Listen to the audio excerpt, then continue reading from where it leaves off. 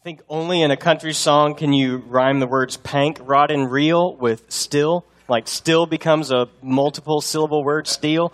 But I love that song because, number one, I'm a dad, and I love those moments with my kids when they think we're just going to the park to play, but they don't realize that I'm creating memories and that we're creating memories together. And this whole song, Just Fishing, is about how the little girl thinks that her dad's just taking her fishing, but in his mind, he's getting to hear all about her world. And there's so much more going on than just fishing. And she thinks we're just fishing. And this morning, the story that we're going to see in Acts chapter 10, we're going to see that exact same thing happens in the life of one of the apostles, Peter. If you're familiar with Acts chapter 10, it's a pretty famous chapter in the book of Acts because this is the first time really where we see the gospel comes to the Gentiles. And we're going to see it come in a big way. And it's most of us that know Acts chapter 10 know that this is the story of Cornelius. And, you know, as I started studying this passage earlier this week and really diving into it, at first I was like, yeah, this is all about Cornelius and it's about what God's doing in his life. But the more and more I read through the passage, the more I began to see that this story, this chapter is really more about what God is doing in Peter than what he's doing in Cornelius.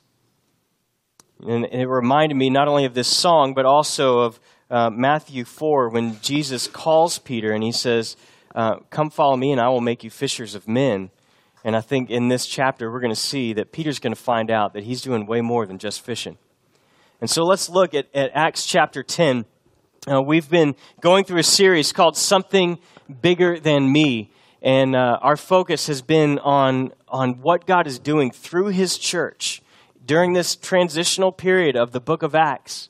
And we saw that God calls us to be his witnesses in Jerusalem, Judea, Samaria, and to the ends of the earth. And that verse, Acts 1:8, is kind of a progression. It's an outline not only of the book, but it's also progression of where the gospel spreads on the day of Pentecost in Acts chapter 2. The gospel comes to the Jews right there in Jerusalem.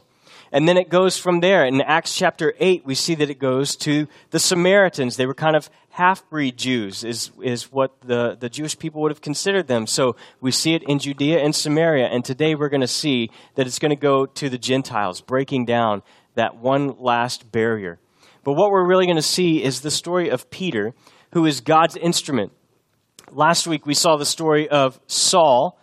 And when God calls Saul, he calls him in a very special way. He has that road to Damascus experience where he's knocked on his feet, he's blinded. But God also comes to a man named Ananias, a believer there in town. And he says, Ananias, I need you to go to this house and speak to this man named Saul because he is my chosen instrument. He's my chosen instrument. And this morning we're going to see that we are instruments in the hand of God and that God chooses to use us, and that as he chooses to use us, he actually changes us. He changes us. He changes who we are in the midst of using us. When I started church planting, I had a great man named John Harrington who was my boss. He was my mentor for this year residency. And one of the first things he said to me is, one of the things you got to realize about church planting is more about what God is going to do in you than through you. I was like, there's no way that's possible. Like, that just sounds so selfish and it sounds kind of self-centered. But the longer I do it, the more I realize how much God is changing me. And one of the things here at River Rock Bible Church this year, our theme has been to make disciples. And let me just say this to you. Making disciples, your participation in the process of making disciples is so much more about what God wants to do in you than through you. You follow? That God has something that he wants to do in you and not just through you. And so let's see some of the things this morning from Acts chapter 10, beginning in verse 1. First thing we're going to see is that God's instruments are imperfect. God's instruments are imperfect. And we're going to see that Peter, one of not just Jesus' 12 disciples, but one of the top 3, his inner circle, the one that Jesus says, Peter, upon this rock I will build my church, indicating that, Peter, you're going to be a leader in the founding of this movement as the gospel goes out. That Peter had some work that needed to be done in his life. chapter 10, verse 1, there was a man in Caesarea named Cornelius, a centurion of what was called the Italian regiment. Now, a centurion is a Roman soldier that is placed over 100 people. And it's interesting that almost every time we read about a centurion in Scripture, it's in a positive light, that God is working and doing something in their life. That's bonus. You don't have to write that down. You can thank me later. He was a devout man, feared God along with his whole household. He did many charitable deeds for the Jewish people and always prayed to God. About 3 p.m, he distinctly saw a vision of an angel of God who came in and said to him, Cornelius. Looking intently at him, he became afraid and said, What is it, Lord? The angel told him, Your prayers and your acts of charity have come up to me as a memorial offering before God. Now send men to Joppa and call for Simon, who is also named Peter. He is lodging with Simon, a tanner, whose house is by the sea. When the angel who spoke to him had gone, he called 2 of his household slaves and a devout soldier, who was one of those who attended him. After explaining everything to them, he sent them to Joppa. Now let's pause right there. Now, what's happened here is something that is very important for us to understand. Very important. We read that Cornelius was a very devout, a very religious man. If you've been following along in the book of Acts, as we get back to Acts chapter 8, we read the story of Philip and the Ethiopian eunuch. Do you guys remember that? Who's doing your reading plan with River Rock? Yeah, you guys remember that story? Well, what do we read about the Ethiopian eunuch? He was a very devout and religious man. Yet in both cases, God sends someone to share Jesus Christ with them. And here's what we can never forget. Religious people need Jesus Christ.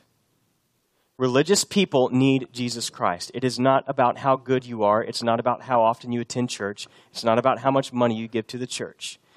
You need Jesus Christ as your Savior. It's something we celebrated earlier this morning through baptism. This family who said, you know what, we have Jesus Christ as our Savior now, and we're choosing to follow Him. There may be religious people in your life that you think, oh, he's such a good person. I don't want to offend him by talking to him about Jesus. But we see that religious people need Jesus.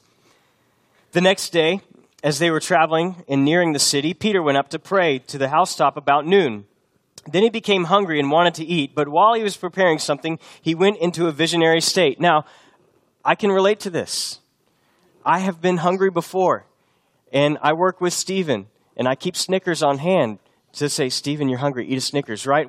Anybody else, can you relate to this? About 11:30, that stomach starts grumbling, and you start having visions of food, and you can almost smell it. Some of you right now are already thinking, like, where am I going to eat after church? You're not even paying attention to what I'm saying. You're already on the food. You're like, where am I going to eat after church? So you know what it's like. So Peter has this vision, and he goes into this visionary state. He saw heaven open and an object that resembled a large sheet coming down, being lowered by its 4 corners to the earth. In it were all the 4-footed animals and the reptiles of the earth and the birds of the sky. Then the voice said to him, Get up, Peter, kill and eat. No, Lord, Peter said, for I have never eaten anything uncommon and ritually unclean. All right, so what's happening is Peter is literally seeing a sheetload of food come down, and he's seeing this, and he's seeing these unclean animals. He's seeing all the things in the Old Testament law he's told don't eat, don't eat. So that would mainly, one of the big things they don't eat is pigs. So what we have here is pigs in a blanket coming down, and Peter sees it, and he can smell the bacon. He smells it cooking. He's like, oh, it smells so good. No. And I want to eat it so bad. You ever been around a vegan, right? And they try to make everything taste like bacon, right? They have like eggplant bacon and this banana bacon and everything tastes like, you know what tastes like bacon? Bacon. Just eat the darn bacon, right? And so Peter's seeing this vision and he hears the voice, get up, kill and eat. And he says, no, I can't. Those things are unclean. As hungry as I am, as much as I want to, those things are unclean. And what he doesn't realize is that God is preparing him.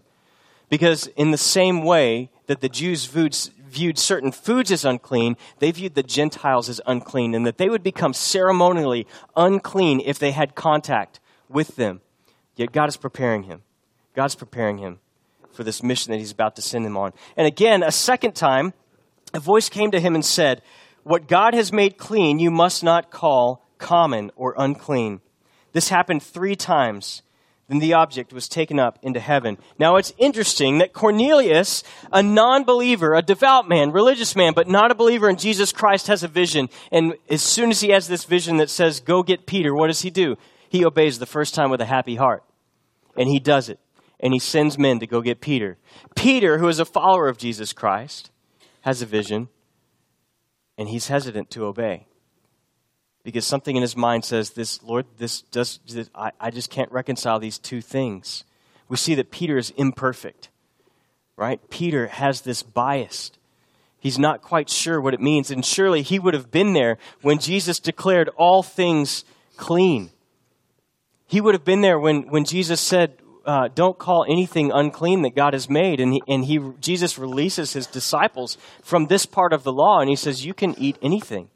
You can eat whatever you want. It's not what goes into the body that makes you clean. It's what comes out of your mouth, out of your heart, that causes you to be unclean. And yet Peter still, even after the death and resurrection of Jesus Christ, after the day of Pentecost, he is still struggling with this. He's having a hard time reconciling. But God is preparing him. He's preparing him to go to Cornelius. And it's funny to me is we think about being imperfect. And so often, I think as Christians, one of the biggest things that turns people off to Christianity is the fact that we do try to be perfect. Instead of just owning our faults, owning our problems, and saying, you know what, I am not perfect. I am not perfect, but I am being perfected, and I am pursuing Jesus Christ, and I'm trying to get better.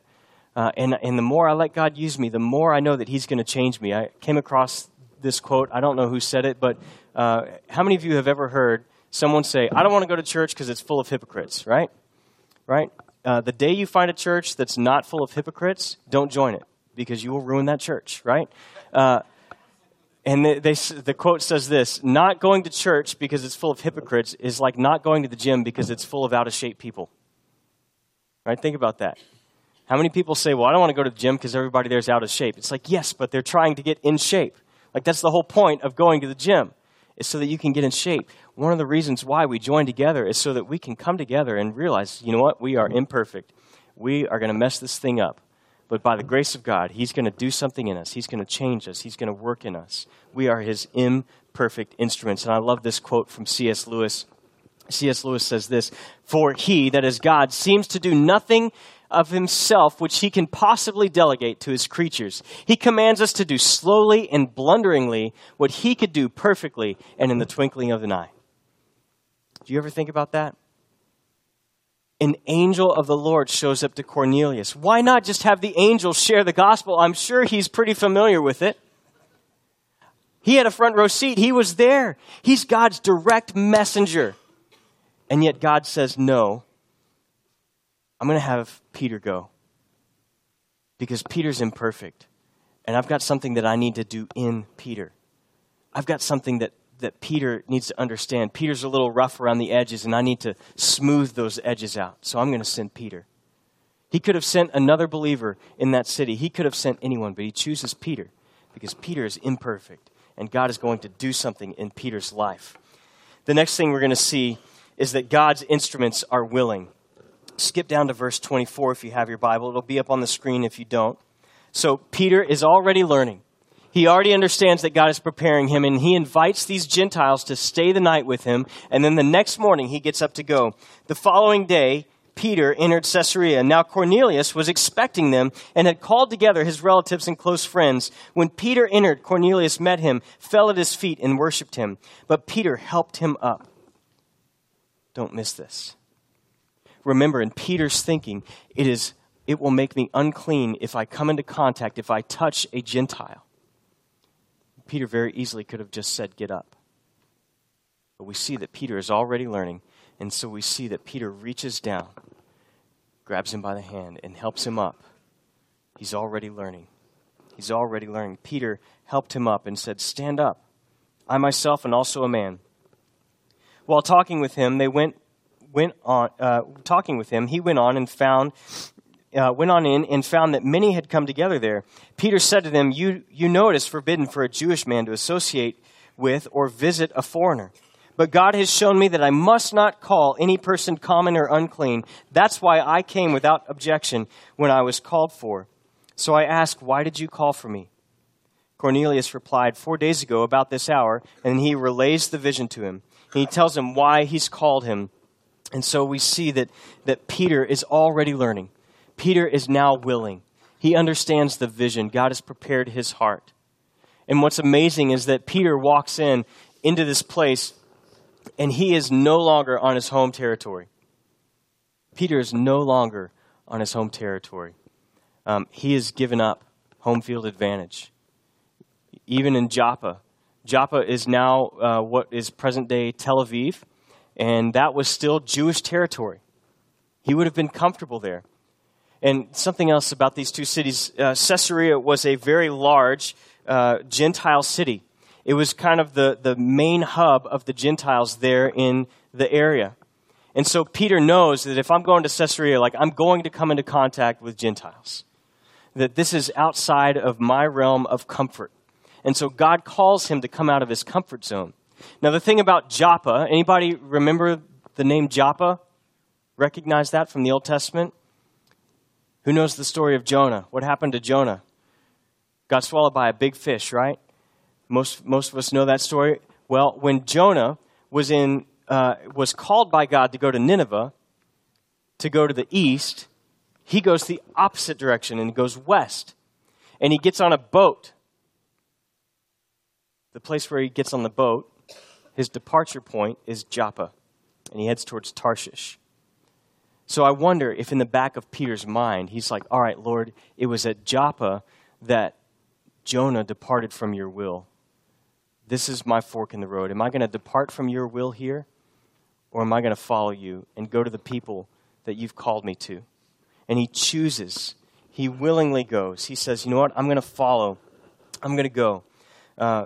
Joppa will not be my point of departure where I depart from the will of God. He travels to Caesarea. He's no longer has the home field advantage. Peter is out of his comfort zone.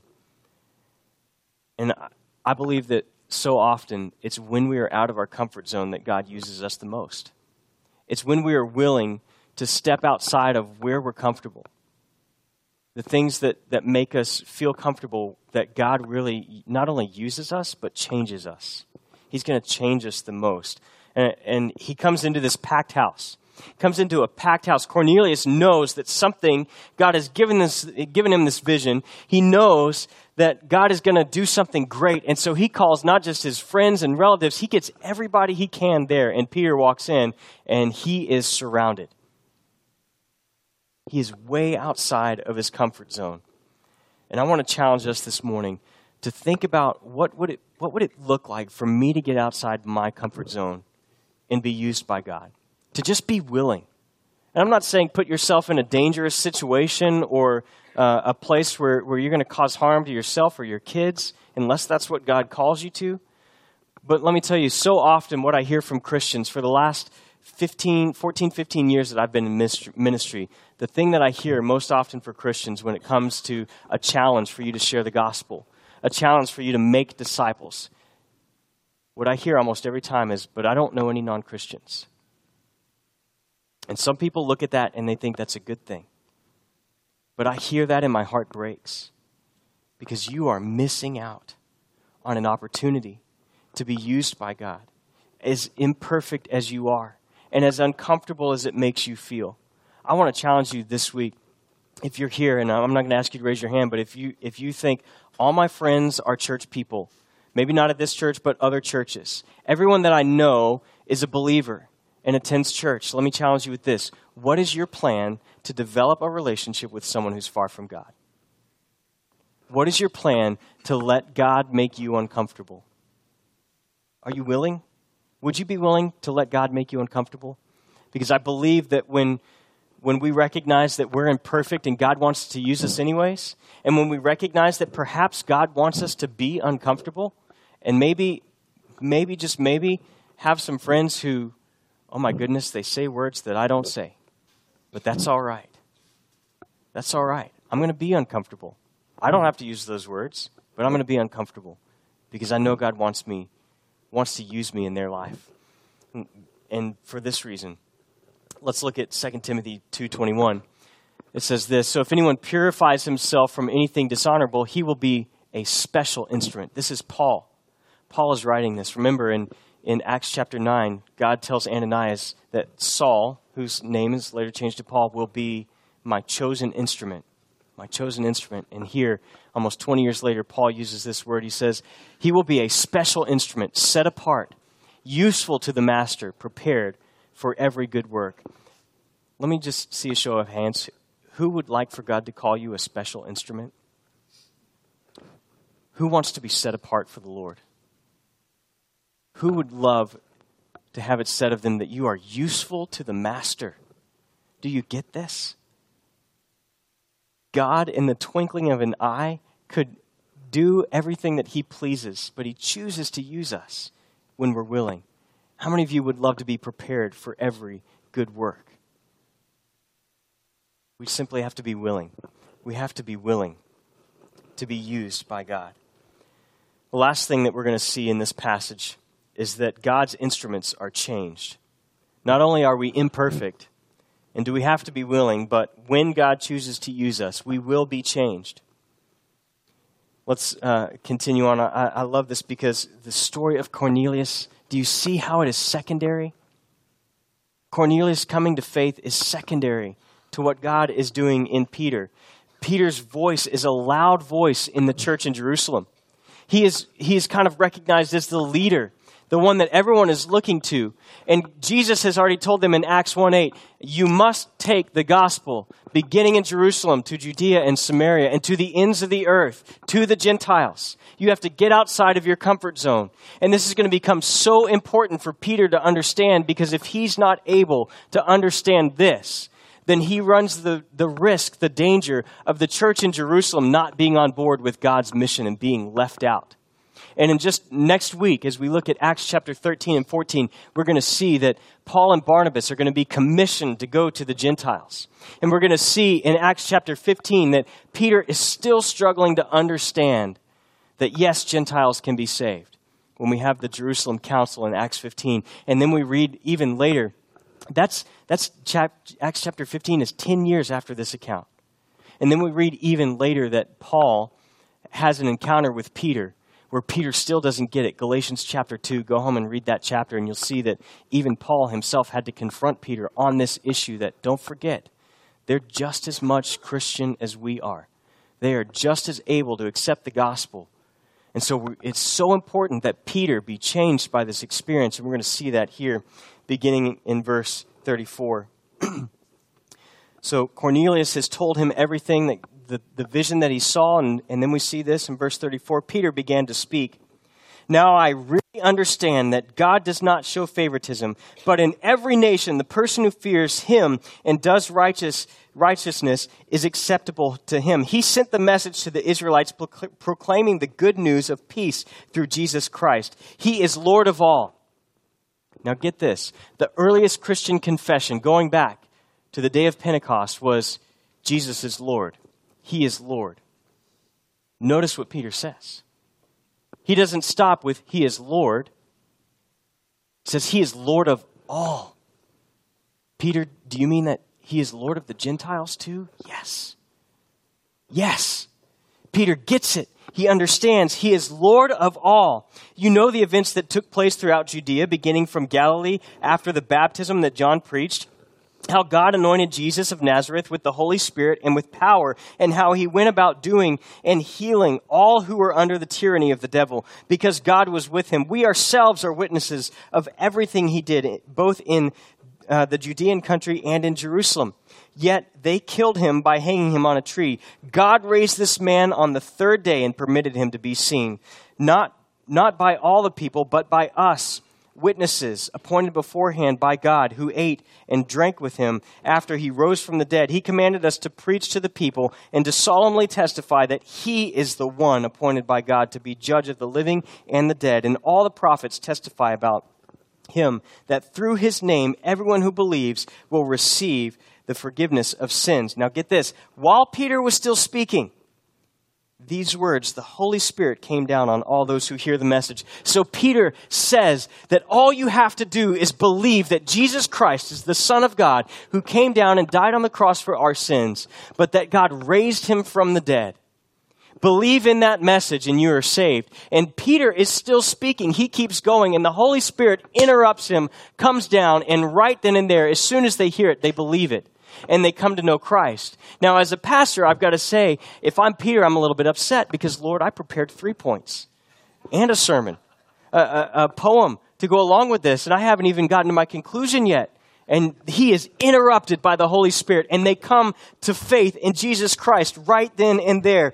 And they begin, it's like a Gentile Pentecost, right? So we had the first Pentecost with the Jews, and then we see when the word comes to Samaritans, and they receive salvation, that there's a Pentecost as a sign, primarily for the Jewish believers to understand, like, oh, I guess they're included too. And now we have this Gentile Pentecost. We've come full circle, and now even the people with Peter begin to understand. The circumcised believers who had come with Peter were astounded because the gift of the Holy Spirit had been poured out on Gentiles also, for they heard them speaking in other languages, declaring the greatness of God. Then Peter responded, "Can anyone withhold water and prevent these people from being baptized, who have received the Holy Spirit just as we have?"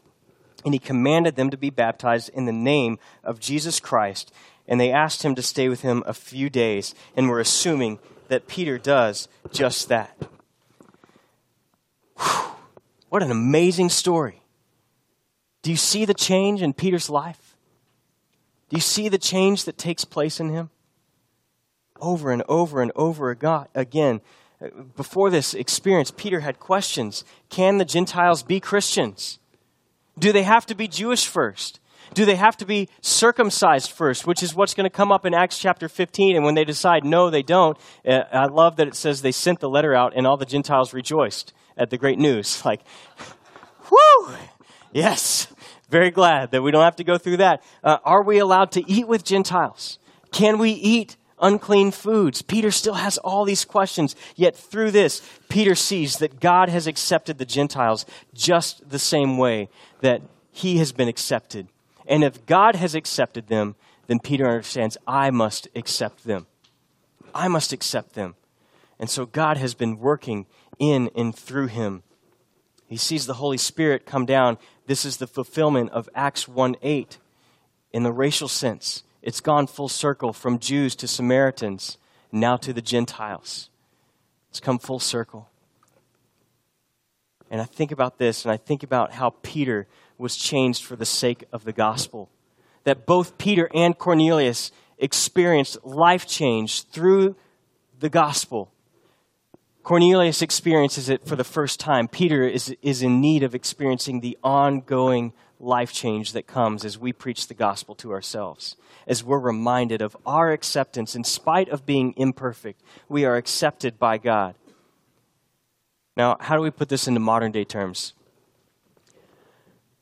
I'm going to make some of you really mad, but I can do that because I warned you, right? As long as I warn you first, then I can make you as mad as I want. But this story would be like if you found out that your dearest and closest Christian friend and mentor was a Democrat. Or for some of you, that you found out that your dearest and closest friend in Christ was a Donald Trump supporter. Like, that's the tension that we have here. And yet what Peter finds out is that Gentile Christians have more in common with him than non-Christian Jews. Do you see that? And so we have to remember that whether you're Republican or Democrat, if you're a Republican, that your Democrat Christian friends have more in common with you than non-Christian Republicans. Democrats who are Christians have more in common with Republican Christians than you do with your non-Christian Democrat friends. Do you get that? Is this making sense? Are you tracking? To me, that's like mind-blowing for some of us. But we don't agree on this, Yes, but you agree on the reality that Jesus Christ is Lord and Savior. He is Lord of all. Most of us need to be reminded that we are imperfect, but we are called to be willing, and that when we are willing, in spite of our imperfection, when we allow God to use us, we are changed. God never uses an instrument without changing it in the process. And like Peter, we all need to allow the gospel to continue to transform our lives. God isn't interested in just working in you or through you. He wants to do both at the same time. As he works through you, he is working in you. He is changing you. He never uses an instrument without changing it. Never. I was going to bring my cast iron skillet this morning. Amanda won't use it because she hates cleaning it. And she's like, you don't use soap on that thing? I'm like, no, it makes it better. Right? I have it's this beautiful Lodge 11-inch cast iron skillet. I got it the first year we were married. We were living in Boston right before a massive snowstorm. We got 24 inches in less than 12 hours. And I have pictures of I like to say, Chubby Chuck, shoveling snow without my shirt on because I was from Texas and I was going to do this, like show these Northerners how it's done. But I didn't bring that because then nobody would be hungry. Not even Peter. Anyways, I go out the day before and I buy this cast iron skillet pan because I'm going to make homemade from scratch pancakes. And I've got to have this I need a man pan. So this is my man pan, this cast iron skillet. And I love this skillet because if you know anything about cast iron, you know that the more you use it, the better it gets. It's called seasoned. A well-seasoned cast iron skillet. And you just rub it down with a little bit of oil when you're done using it and put it away. And the next time you pull it out, it gets better and better and better. And the same thing is true of us in Jesus Christ, that every time he uses us, every time we are willing and let him use us, we just get more and more seasoned. And we're changed in the process. We're changed. We're conformed and transformed into the likeness of his Son, Jesus Christ. I want to challenge you this week. I want to challenge you. We make a big deal out of discipleship and evangelism here at River Rock Bible Church. And let me remind you that the reason we make a big deal out of discipleship and evangelism here at River Rock is because we do believe that what God is going to do in you is just as, if not more important, as what he wants to do through you. God has a plan and a purpose for you. And so we constantly ask you, who are you praying for that's far from God? Who are you discipling? How many of you are tired of hearing those questions, right? We say it all the time. If you're in a small group, you hear it every week. Who are you reaching that's far from God? Who are you pouring your life into? And let me tell you, the purpose of River Rock Bible Church is not for you to come here and have a couple friends and to just take away some good knowledge. If that's all you're getting from River Rock Bible Church is just knowledge, then one of us is wasting our time. Our desire is for you to take what you hear and to put it into practice so that you can be changed and so that others can be changed through you. Again, I imagine if at this point, Peter, he recognizes, along with his fellow Jewish believers, that the Gentiles can be saved. He thought that he was going to fish for men and share the gospel with Cornelius.